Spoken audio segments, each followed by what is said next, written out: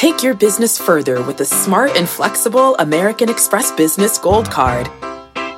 You can earn 4 times points on your top 2 eligible spending categories every month, like transit, U.S. restaurants, and gas stations. That's the powerful backing of American Express. 4 times points on up to $150,000 in purchases per year. Terms apply. Learn more at americanexpress.com/businessgoldcard. Electricity, a big idea that's inspired countless new ones. From powering the light bulb to virtually powering our entire lives. 30 years ago, State Street launched the Spider S&P 500 ETF, SPY. A big idea that inspired the world to invest differently. And still does. What can you do with SPY? Before investing, consider the fund's investment objectives, risks, charges, and expenses. Visit ssga.com for a prospectus containing this and other information. Read it carefully before investing. SPY is subject to risks similar to those of stocks. All ETFs are subject to risk, including possible loss of principal. Alps Distributors, Inc. Distributor. My mission is simple, to make you money. I'm here to level the playing field for all investors. There's always a bull market somewhere, and I promise to help you find it. Mad Money starts now. Hey, I'm Cramer. Welcome to Mad Money. Welcome to Cramerica. People make friends. I'm just trying to make you some money. My job is not just to entertain, but to educate and teach. So call me at 1-800-743-CNBC or tweet me at Jim Cramer. Whenever you buy a stock, you need to exercise a certain amount of skepticism. Investing in a company requires multiple leaps of faith. Will the business perform as expected? Will the market behave itself? Will the economy do what you thought it would do? So how do you minimize the risk of disappointment? After a solid day, Dow gained 92 points, S&P advanced 0.07%, NASDAQ declined 0.05%. Let me tell you one trick I have learned in 40 years of investing for improving your odds.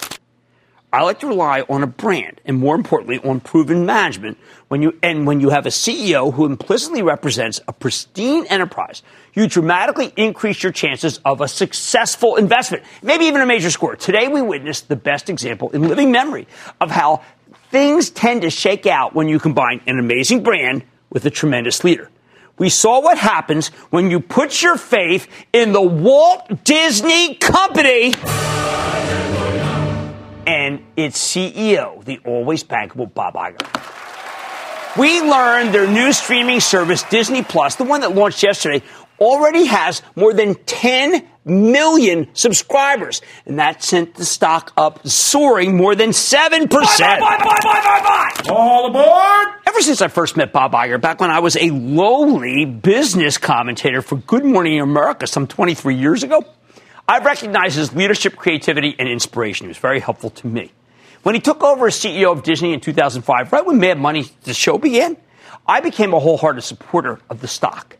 Disney was one of the first stocks we recommended on the show, and it was also the very first stock I told you to buy and hold for your kids to learn how to teach, to get them to understand the stock market. Over time, there were plenty of moments that challenged the faithful. There's an errant movie now and then. Hey, some theme park weakness. We know that. And then, of course, the big one, the decline in ESPN subscribers. But that's when you had to put your trust in Iger's leadership.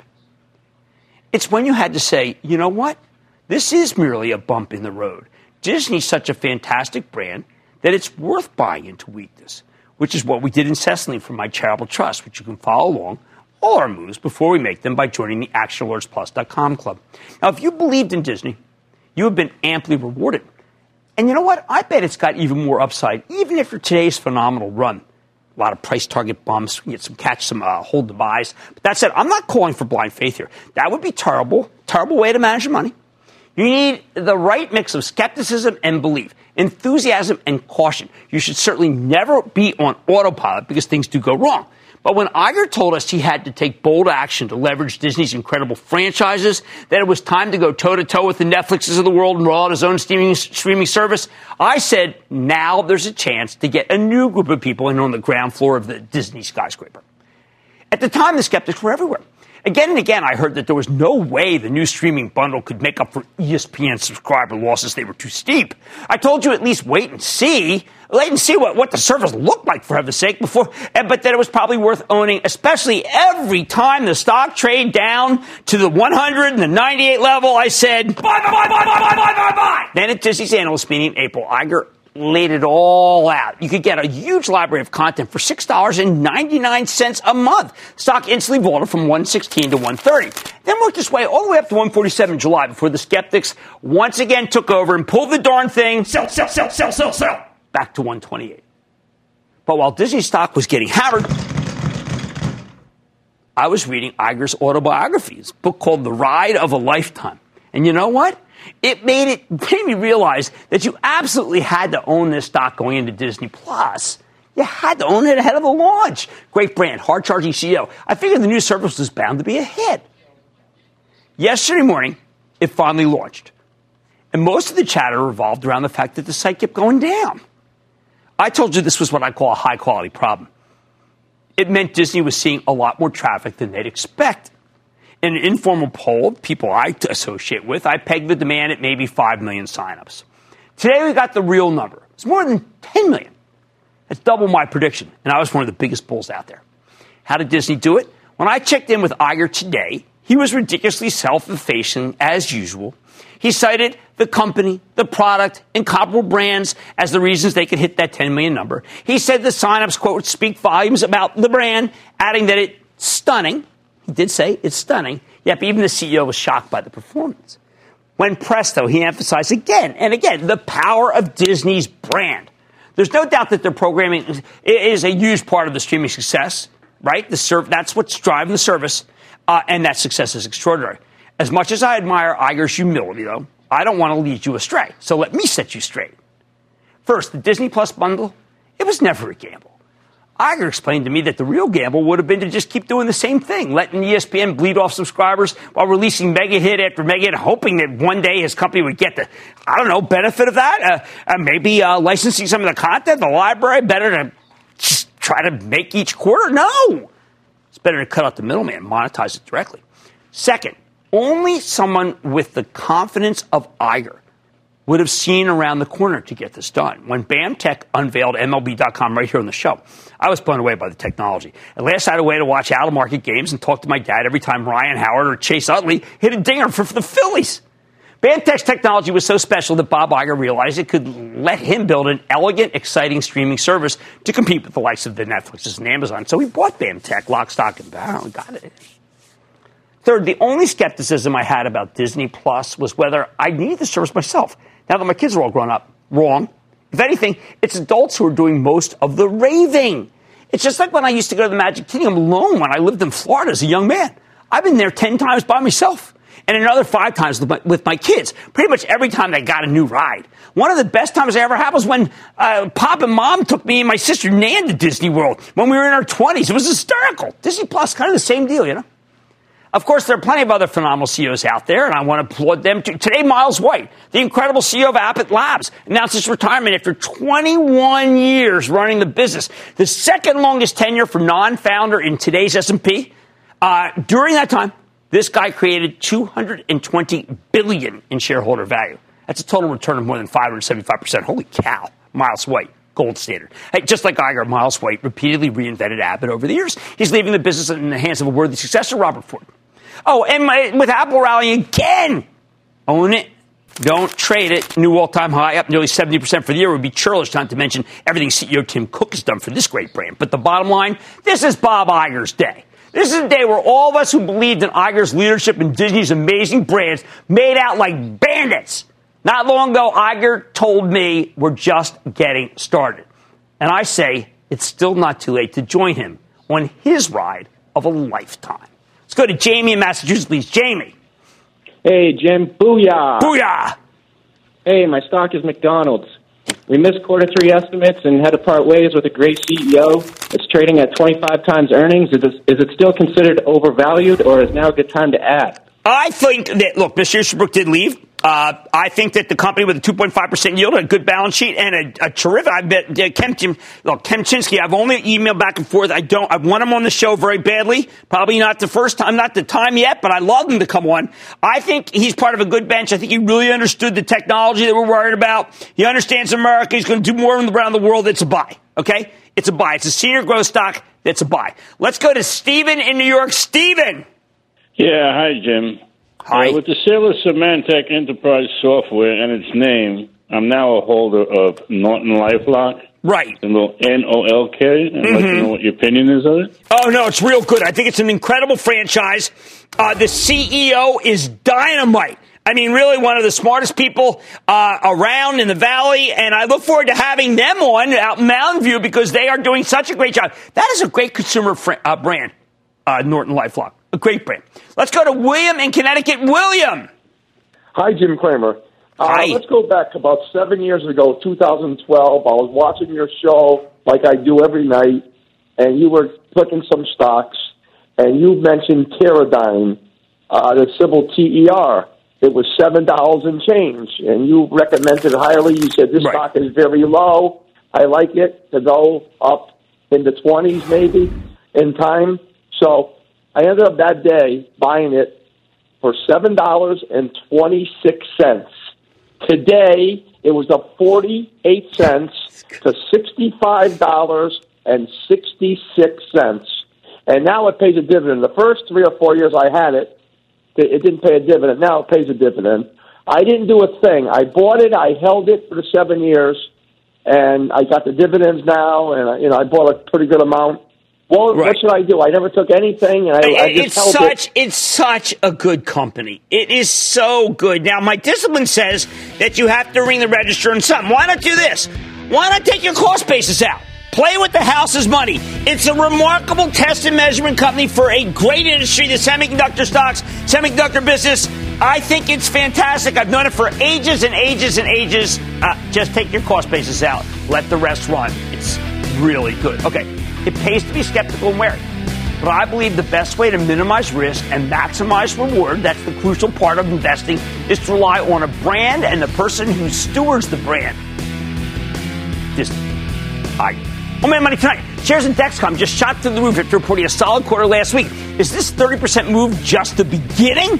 I've got the exclusive with the CEO to find out. Then I'm pitting the world's most expensive clothing rack, whoa, sorry, Lisa, against one of the cheapest gyms. Peloton versus Planet Fitness. May the best growth play win. And is there a bull market in the hospitality biz? I'm finding out from the CEO of a company that has a very high yield, Hersha Hospitality. Stick with Cramer. Don't miss a second of Mad Money. Follow @Jim Cramer on Twitter. Have a question? Tweet Cramer. #MadTweets. Send Jim an email to madmoney@cnbc.com or give us a call at 1-800-743-CNBC. Miss something? Head to madmoney.cnbc.com. When you're hiring, the best way to search for a candidate isn't to search at all. Don't search, match with Indeed. Indeed is your matching and hiring platform with over 350 million global monthly visitors, according to Indeed data, and a matching engine that helps you find quality candidates fast. Use Indeed for scheduling, screening, and messaging to connect with candidates faster. Plus, 93% of employers agree Indeed delivers the highest quality matches compared to other job sites, according to a recent Indeed survey. Leveraging over 140 million qualifications and preferences every day, Indeed's matching engine is constantly learning from your preferences. Join more than 3.5 million businesses worldwide that use Indeed. Listeners of this show will get a $75 sponsored job credit to get your jobs more visibility at Indeed.com/madmoney. Just go to Indeed.com/madmoney right now and support this show by saying you heard about Indeed on this podcast. Indeed.com/madmoney. Terms and conditions apply. Need to hire? You need Indeed.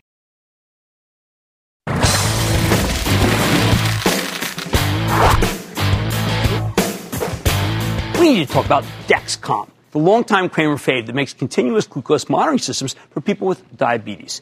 You know I love this device because it means diabetics don't need to constantly prick their fingers to test their blood sugar levels. But Dexcom stock had been stalled out in recent months. I mean, you had that rotation out of high-flying growth stocks. Then last month, people started worrying about one of their competitors, Abbott Labs, teaming up with Tandem Therapeutics, an insulin pump maker, to offer a kind of artificial pancreas. We know we like Abbott Labs, good company. But I urge you to stick with Dexcom because the fundamentals were still fantastic. And last week, the company rewarded us by reporting a stunning quarter. Dexcom earned 65 cents per share. Analysts were looking for 20 cents. And that's massively better. Biggest beat of 2019. Management raised their full-year forecast dramatically, too. These results caught the short sellers with the pants down. The stock surged 27% last Wednesday, right in time for World Diabetes Day, which is tomorrow. You normally only see this kind of action with a takeover bid. So could this have more room to run? Let's check in with Kevin Sayer. He is the bankable chairman and CEO of Dexcom. You got a better read on the quarter as his company celebrates its 20th anniversary. They rang the bell to NASDAQ this morning. Mr. Sayer, welcome back to Mad Money. Thank you. Good to see you, Kevin. Good to see you again. Congratulations on 20 years. Congratulations on an amazing quarter. How does a company do that much better than everybody expects? We solve a serious problem. As this year has gone by, every quarter we've had incredible growth, right, and it just continues. And awareness of Dexcom product continues. We've worked very hard to make it more accessible for patients, easier for them to get. And all these things are leading to just significant growth. Well, there are things that you told us that could happen that a lot of people said were not going to be able to happen. Type 2 diabetes, the shift to pharmacy. Both these are big secular growth trends that I still think maybe like in their second quarter. Well, I would tell you that the type 2 business is almost where it was when we first met. Right. Okay. It's just barely starting. The shift to the pharmacy and access is happening. We have coverage with many of the major payers right now, so patients can get product at the drugstore. We recently announced an agreement with Walgreens for our Medicare patients to be able to go get product at Walgreens. And actually, we've tied our Clarity online data system to the Walgreens portal, so patients can, those two things are together. Will CVS want to do the same thing with their health hubs? Sure they will. Right? And because CVS can't let Walgreens be the only one that's Dexcom. No. And this whole integration of healthcare data is going to be really the next frontier. I'm glad you mentioned this because we had this news, and I know you have a relationship with Alphabet, which is a fine company. They had this Nightingale, this Operation Nightingale. Forget that they kind of screwed up in the way it was. The truth is that big data is a way for us to learn how to lead our lives if it's using a Dexcom, right? Oh, I absolutely believe so. We're seeing trends all over as we do type 2 programs, for example, to learn, where you take all the data from these patients and you can really diagnose, are the drugs effective? How do we change activity? What recommendations do we make? What do we learn to eat? Yeah, snack at night. Snack at night. We discover that may not be so good. Bad thing. But I know a lot of friends who unfortunately have a lot of friends who have diabetes. That is not something they knew. No, I know that. Well, that's all because of you guys. Now, you've also been able to build awareness. When you first were on, it was a niche little company. It really was. And I said, well, geez, I don't know. They're up against Abbott Labs. That's Miles Wade, who retired today. Great man. How did you get the word out? The word has happened a lot through our patient community. Okay. When we rang the bell today, we had a group of what we call Dexcom warriors, patients who really carry the message. There's been a lot of word to mouth. A lot of our digital marketing programs have been successful. The industry in general, when people have outcomes that are so different, I've had numerous people come up to me at shows and say thank you and hold their hands up. And at first I didn't know what they were talking about. Well, it's because their fingers aren't chafed anymore because they're not doing finger sticks. And when you hear things like that and you see things like that, you know the message is getting out there. Well, it does. I want you to walk through what the new one does, because it does make the old way feel a lot of Stone Age. I wish we don't have one here, but it's really rather miraculous, the data that you have. And just tell people so they understand, because I want them to know that this thing isn't done. Oh, it's not close to done. Our current G6 system has several significant changes from the previous one. The most important one is you don't have to calibrate it anymore with a finger stick. And by not calibrating with a finger stick, those finger sticks hurt, and they've hurt patients for a long time. It's a much better outcome. It lasts 10 days. It's highly accurate. Patients trust it. It's connected to the phone. The data can be shared. We share our data, and you look at that and think that's a parent-child thing. Right. But when we rang the bell this morning, I talked to a young woman in her 20s who told us a story about her mother overseas waking her up in the middle of the night because her blood glucose had gone down so low, and had the door of her hotel room broke into to wake her up because the data was being shared. When you can do things like that and deliver results like that with a system, you're really solving, as I said earlier, you're solving a very serious problem. Now, I also, because the numbers do matter, you are making much more per Dexcom. I mean, the margins exploded. I would think that last time you were talking about being constrained in product, that maybe it would mean that you'd make less. We're still a bit constrained on the production side, and if you look at our gross margins, they were good. We'd hope for better. Operating profit is where we really knocked it out of the park this quarter. What you're seeing now is leverage in our business. We've always invested heavily in R&D, and the percent of our revenues we invest is still high. But as the revenues have grown, we've kept the dollars a little closer and been more cognizant of the leverage. And so you see our SG&A expenses and R&D expenses, a percentage of revenues coming down. Like the last question. Now, we know Abbott does have a competitive product coming out very soon. It was talked about when Miles White handed the torch over to Mr. Ford. If you're watching, should you be saying, you know what, I've kind of, they in the end are still too small to take on Abbott, or should we be talking about an expanding market and maybe a superior product? We've been taking on Abbott and Medtronic for a long time, and we have always had the superior technology and product. It is our mission and one of our core values to make sure our product is highly competitive and answers needs. So we'll continue to take those guys on. This is a great market, and there's room for all of us. This isn't a zero-sum game. There are a number of patients whose lives need to be bettered, particularly with what Dexcom has to offer. Well, I'm going to congratulate you and for all the people who stuck with it, because there's just these moments where people say, hey, listen, it's done. It's obvious that it's, unfortunately, a huge runway for many years. It's a runway for a long time. Yeah. Thank you so much to Kevin Sayer, the Chairman, President, CEO of Dexcom. Congratulations on 20 years, and let's get more awareness for World Diabetes Day. We've got to do that. Thank you so much. Thank you, Jim. Stay with Cramer. This podcast is supported by FedEx. Dear small and medium businesses, no one wants happy customers more than you do. That's why FedEx offers you picture proof of delivery, packageless and paperless returns, as well as weekend home delivery to 98% of the U.S. on Saturday and 50% on Sunday. See the FedEx service guide for delivery information. FedEx Ground service is also faster to more locations than UPS Ground. See what FedEx can do for your business. Absolutely, positively FedEx. At Capella University, you'll get support from people who care about your success. From before you enroll to after you graduate, pursue your goals knowing help is available when you need it. Imagine your future differently at capella.edu.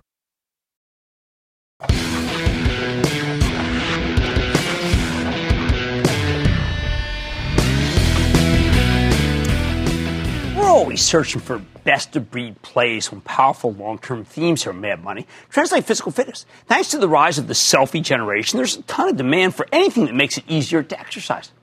For years, I've been telling you to harness this terrific theme with Planet Fitness, the rapidly growing chain of gyms with a laid-back ethos. And for years, Planet Fitness put up stunning numbers, ones that everyone cheered. As a matter of fact, when you think about it, the stock is up 182% since we first spoke to the CEO in August of 2017. But this past summer of our discontent, Planet Fitness peaked.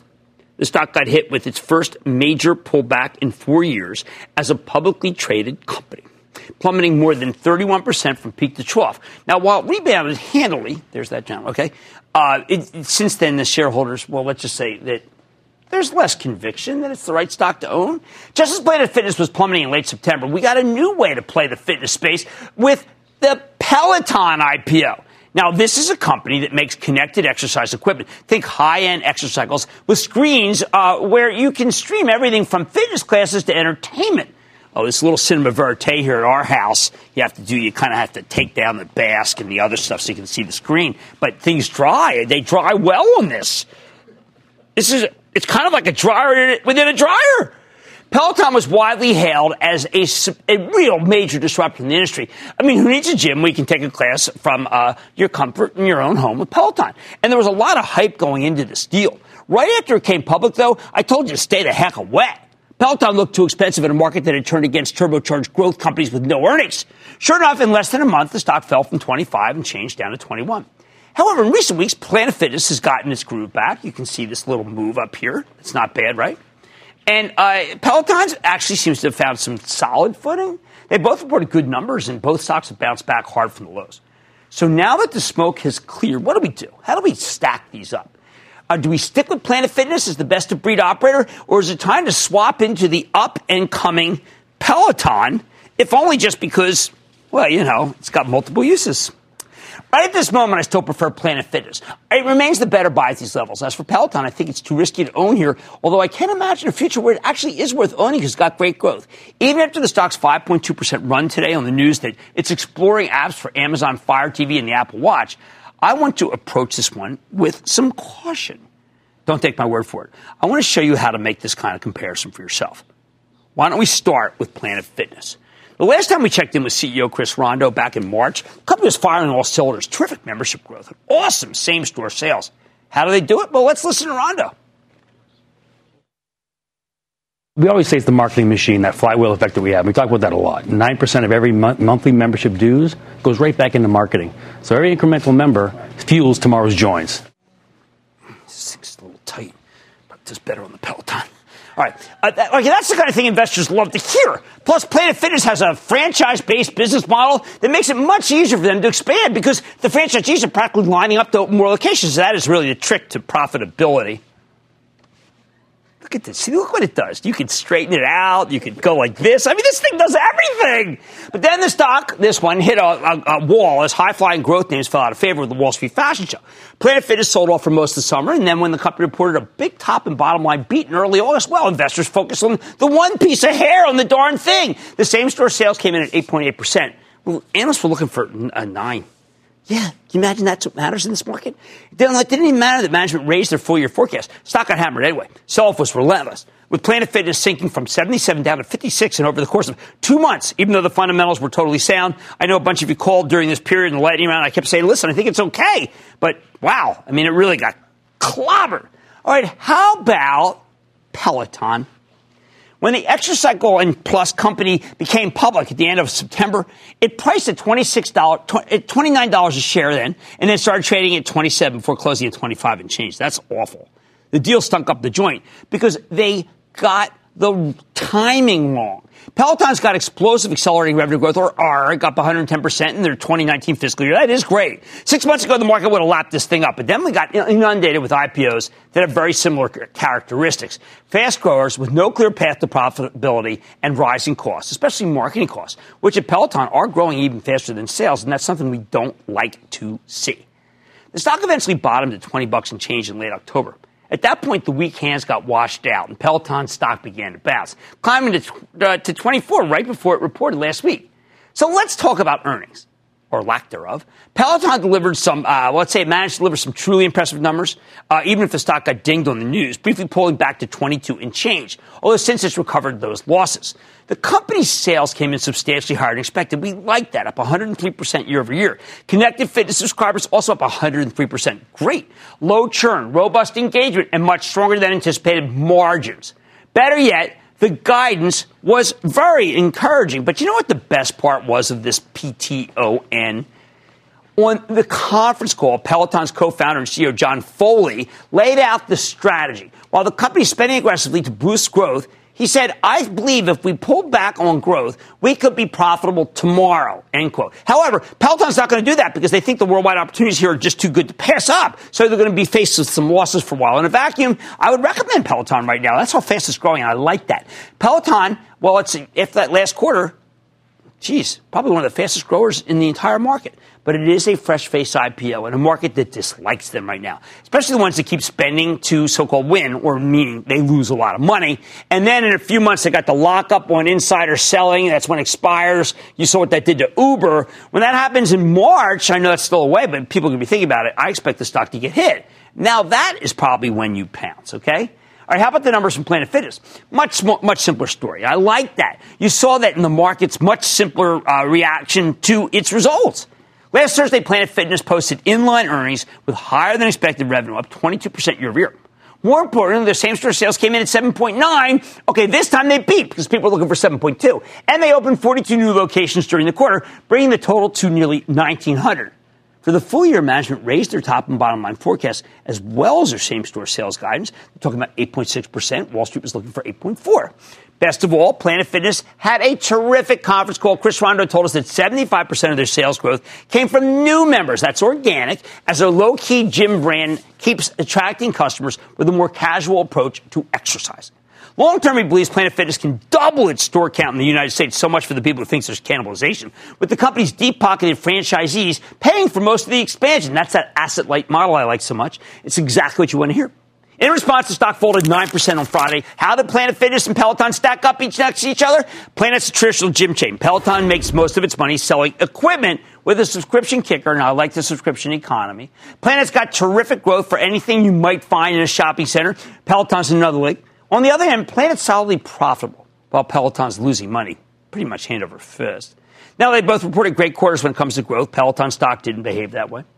In the end, these are very different stories. Peloton's the kind of hyper-growth name that the market wants no part of right now. That can change. Got that insider lockup overhang. So even though the company just put up some fantastic revenues, I can't give the stock my blessing here. You need to wait on the sidelines. The bottom line, in a market that favors profitable growth, sticking with what's working, well, you know what? That's Planet Fitness. The stock never should have been down so much over the summer. And even the latest move, it's got more room to run. As for this one, well, I got to tell you, in the end, it can also be kind of a cool exercise cycle. Let's take calls. Let's go to Philip in Alaska. Philip. Yes, Jim. Greetings from Anchorage. Anchorage. We got guys from Anchorage calling. What's up? We don't have any snow yet. No? I think we're going to get some before you get it. What's going on? Just interested in one stock that I thought I'd call you about, Restoration Hardware Holdings. Well, I think that Gary Friedman has figured out how to negotiate the tariffs, which a lot of people felt he couldn't do. They were wrong. They did not understand how good an operator he is. At 172, I think the stock is only $3.2 billion. I have said over the long term it can go to $5 billion. I am not walking away from that. I'm walking toward it. I need to go to Phil in New York. Phil. Sir, James. Yes. Phil in Long Island. Thanks for taking the call. Okay. James, Smile Direct Club goes public on September 12th. Right. Opens at $21 a share. Mm-hmm. Within the next 4 hours, it sells down to $16. Right. Within the next 90 days, it sells down to below $9 a share. Right. 8 today, right? So how do the underwriters justify that, and what do you think about the company? Okay, the conference call was just a complete disaster. I mean, now they're talking about, like, legislation all over the place could hurt them. They had a glitch in marketing. They're spending a fortune. How do the underwriters do it? How'd they let it happen? My friend, they let it happen because there's a lot of money to be made. It's Wall Street. All right, the market doesn't really want hyper growth with no earnings right now like what you get from Peloton. It wants profitable growth like Planet Fitness. But I still believe Planet Fitness got more room to run. And look, I'm not bailing on this Peloton. One day it's going to be good. Right now it's kind of in a holding pattern where it's got, which is the single best way to actually to straighten out a basket, if you don't know that. All right, much more Mad Money ahead. I'm sitting with the CEO of Hersha Hospitality Trust. That's a REIT of names that you recognize in the hospitality sector when you hear about it, especially from Philadelphia, Rittenhouse. Finding out the business is going strong, 8% yield. Then I spotted an opportunity that's been overlooked. I'm talking about 5G. I think it's misunderstood. But first of all, your calls, rapid fire, in tonight's edition of the Lightning Round. So stick with Cramer.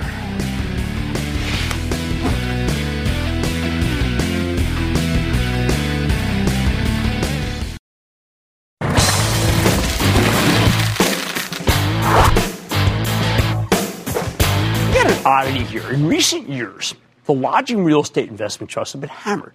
Now, a lot of this is just, I think, a little faux worry. It's a flood of competition from outfits like Airbnb, Vrbo. Remember we had them on? But how can we tell when these stocks have been punished too much? Take Hersha Hospitality Trust. Now, this is a small-cap real estate investment trust. Owns 48 mid- to high-end hotels, mostly in major metropolitan areas along the coast. Think Boston, Philadelphia, Florida, California. Over the past 5 years, Hersha's stock price has been cut in half. And this reported a challenging quarter last week. But when you drill down, there is a new wrinkle here. In 2017, some of the company's key Miami properties got hit by Hurricane Irma. Now, though, Hersha is ready to put those hotels back into service right in time for the Super Bowl, where you can't get a hotel room. I can tell you that already in the beginning of February. If you believe they can make the numbers, well, this stock's got an 8% yield. I think it's big. I like it. Which is why I want to take a closer look with Jay Shaw. He's the CEO of Hersha Hospitality Trust. Learn more about how his company's doing, where it's headed. Mr. Shaw, welcome back to Mad Money. Good to see you. Thank you so much for coming in. Thanks for having me. All right, so sometimes I say to people, look, 8% is a red flag, but your group has been under tremendous pressure. You've got no problem with cash flow, and you also have this upside from Miami. So why don't you tell people, because it's been a while since you've been on, why this is attractive at this level? Yeah, I think, you hit on some of the high points before. We've had, in addition to being disrupted at two of our big hotels in Miami that, together comprise close to 10% of our EBITDA. We had those offline for a whole year, and they're back online. But after you close a hotel for a year, it takes a year to 2 years to ramp up.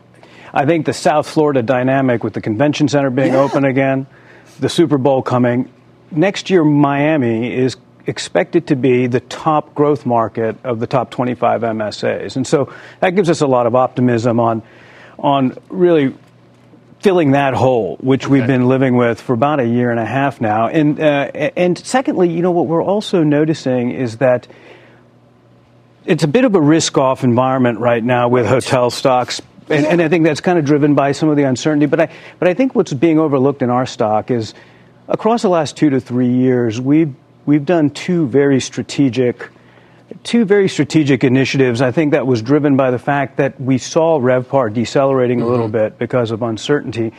So we, starting in 17 and 18, we have recycled close to just under $1 billion in capital. We sold hotels that we felt were mature and weren't going to be producing at more than market level growth, monetized the value on those, and bought newer assets, more strategic, pure play to our strategy with much higher EBITDA growth profiles. Okay, so what people need to know, I always stay, I don't mean to be brag, I happen to love the Rittenhouse. And that's why I always stay when I go to see, I see you at the Eagles games. Right. It's the best hotel in Philadelphia. I don't think there's much doubt about that. But you also have a cluster strategy that I like. And that seems to, I think, immunize you in a lot of ways to where the economy might be. Yeah, I think it does help us a lot because, when with the cluster strategy combined with the fact that we're very market focused, but somewhat agnostic to segments. Mm-hmm. So, you mentioned the Rittenhouse, leading hotel in Philadelphia, and, very productive investment, a great hotel. But we also own the Westin, right, and we own the Hampton Inn at the convention center. And so the cluster strategy creates some synergies for us. With SG&A and overheads, it allows us to share consumer insights. Sales and distribution strategies are positively impacted. But it also, having multiple segments in the same market, different segments peak and mature at different times in the cycle. So it allows for us to have growth throughout the entire cycle rather than it being peaky. Okay, now there is not enough people cover you, and I've known your company for years.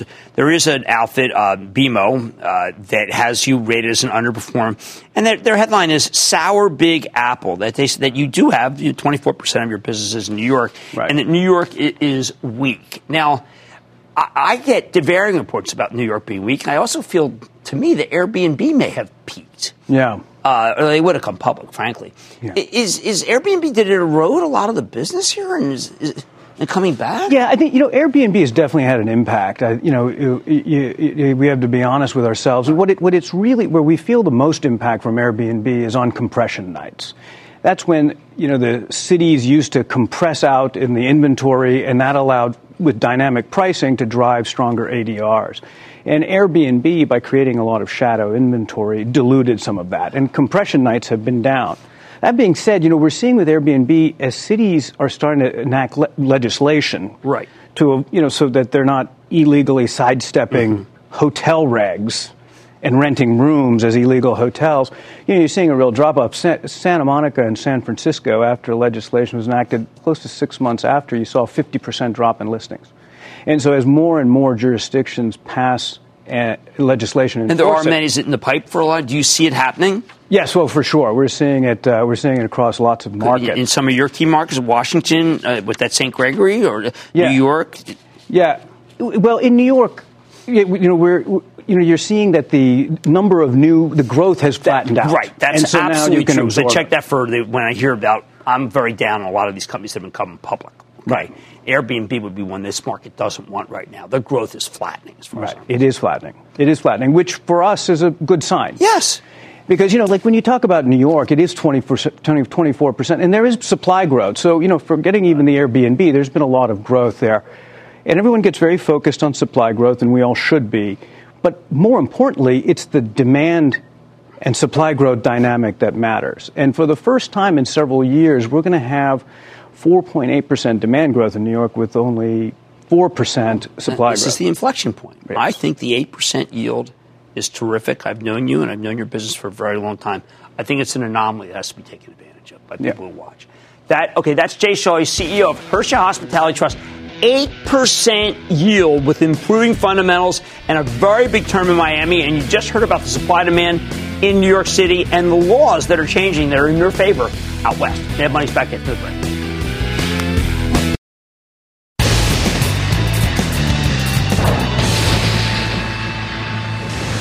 It is time. It's time for the lightning round. And then the lightning round's over. Are you ready? Ski down. Time for the lightning round. Let's start with James in New York. James. Yeah. Listen, booyah. I love the show. Thank you. You do a great job. Something bothers me, though. What? For the past, 35 years I've been in the market, and I had about a good 25 of the 30 in Coca-Cola. Okay. And they ain't moving. I understand. And James, the other James, not you, James Quincy's doing a darn good job. I think the company has got a great long-term trajectory. Yields 3%. He's reinventing the company. Was it the greatest quarter in the world? I like Pepsi quarter more. But I want you to own Coke. I'm not going to tell you to sell it. I think it's too well run. How about we go to Betsy in Ohio? Betsy! Oh, very cool to talk with you. Right back at you. My stock is MTD, Mettler Toledo.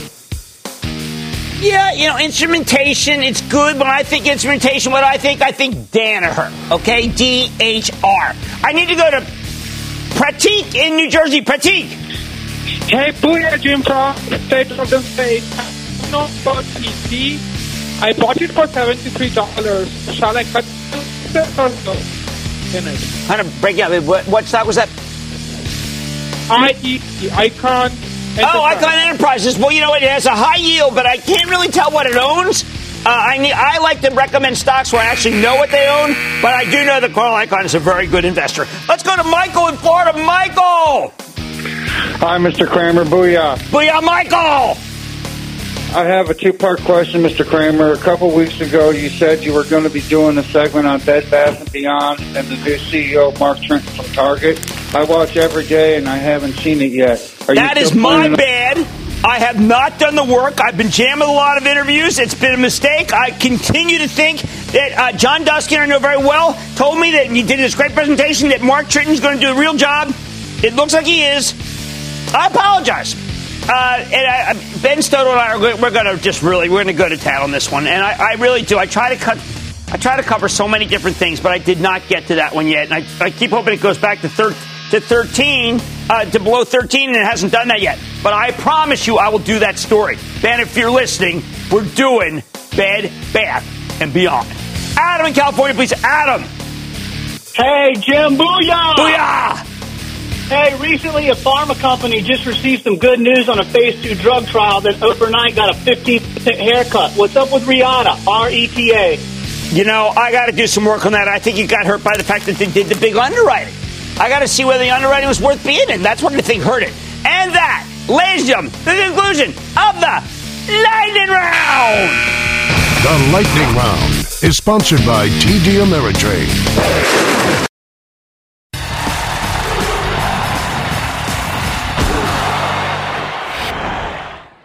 What is 5G? Now, we tend to think of it as a next-generation cellular technology, like 4G networks. Most of us use now, or maybe 3G. Nothing really special, right? And maybe a little more reliable, maybe a little faster. But you know what? That is completely the wrong way to look at it. After listening to Liam Griffin, the thoughtful CEO of Skyworks Solutions, on his conference call last night, I have a whole new understanding of this issue. Griffin explained that 5G isn't merely an evolution of cell phones. It's a revolution in a broad range of technologies. Your phone is just the tip of the iceberg. How big is the iceberg? Last week, Qualcomm dazzled Wall Street, giving a report, really an unbelievable quarter. Talked about a gigantic cell phone refresh cycle, 200 million 5G phones in 2020. That sent the stock surging more than 10% over the next 2 days. But after hearing from Skyworks last night, I'm thinking Qualcomm gave you too lowball a number. What's Liam Griffin's prediction? He says, and I quote, "We expect a substantial upgrade cycle as the 5 billion mobile subscribers today migrate from their 3 and 4G devices to 5G, end quote. The cycle is starting now, not for next year, and it's happening all over the world, he says. Turns out 5G could be much bigger than the last 2 upgrade cycles. How's that possible? Well, simple. Because it's brand new technology. Griffin explains that, quote, "it offers gigabit speeds, ultra-low latency, and greatly enhanced network capacity," end quote. So when you see that 10 million people just signed up for Disney Plus and it kept crashing in the service, you should be thinking about the need for 5G to ensure that these streaming services run smoothly. I bring this up because 5G is widely misunderstood. This technology is about as fascinating as it's about facilitating the massive digitization of pretty much everything. That Internet of Things, IoT that I talk about, every piece of hardware in your life. For example, most people don't really think too much of the connected car. I don't know. With 5G, your car can connect at least 10 times faster, and that puts a whole new spin on the concept. No wonder all the major automakers line up for these chips, including BMW and Audi, both of which Skyworks specifically called out. Their industrial client list is very impressive. It's Honeywell, Siemens, GE, Philips, Rockwell Automation. So if you think 5G is no big deal, maybe you aren't thinking big enough. It will be every wearable device, indoor, outdoor, portable speakers, GPS, everything. Still, it's constantly underestimated. Even today, Skyworks saw its own stock down roughly $6 on last night's quarter, and then it spent the rest of the day rebounding. You know, it actually closed just down 45 cents, as it dawned on people that they were being given an incredible buying opportunity once again for 5G. Same thing happened to Qorvo and Marvell Technologies, all semiconductor companies with major 5G exposure. I need you to think of 5G as a game changer. This technology is big, like when Microsoft and Intel joined forces to create a PC that was far more powerful than the old mainframe, or like when Apple unveiled the iPhone, or when we went from dial-up internet to broadband to wireless. You know this already, except the rollout has only just begun, so most people can't see it with their own eyes. Now, not all of these 5G chip makers are worth buying here. I mean, with Huawei, the huge Chinese phone maker, still blacklisted. Some of these companies are out one of their largest customers. But as Skyworks Griffin says, you can't ignore their huge business with Oppo, Vivo, and Xiaomi. If we get a trade deal, I think you see a quantum leap in orders, as Huawei would love to start buying for them. Again, their chips are practically indispensable. Long story short, the 5G train is leaving the station.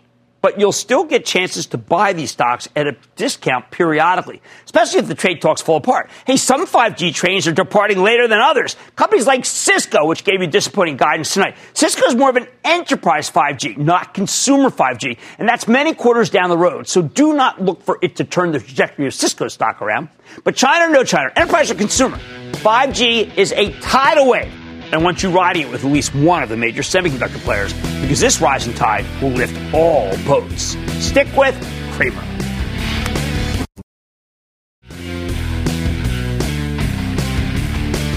Disney great, Cisco not that great. A lot more there. Don't want to give up on it. Like I said, there's always a bull market somewhere. I promise I'll find it just for you right here on Mad Money. I am Jim Cramer, and I will see you tomorrow.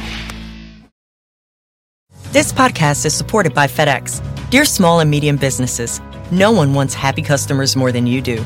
That's why FedEx offers you picture proof of delivery, packageless and paperless returns, as well as weekend home delivery to 98% of the U.S. on Saturday and 50% on Sunday. See the FedEx service guide for delivery information. FedEx Ground service is also faster to more locations than UPS Ground. See what FedEx can do for your business. Absolutely, positively FedEx.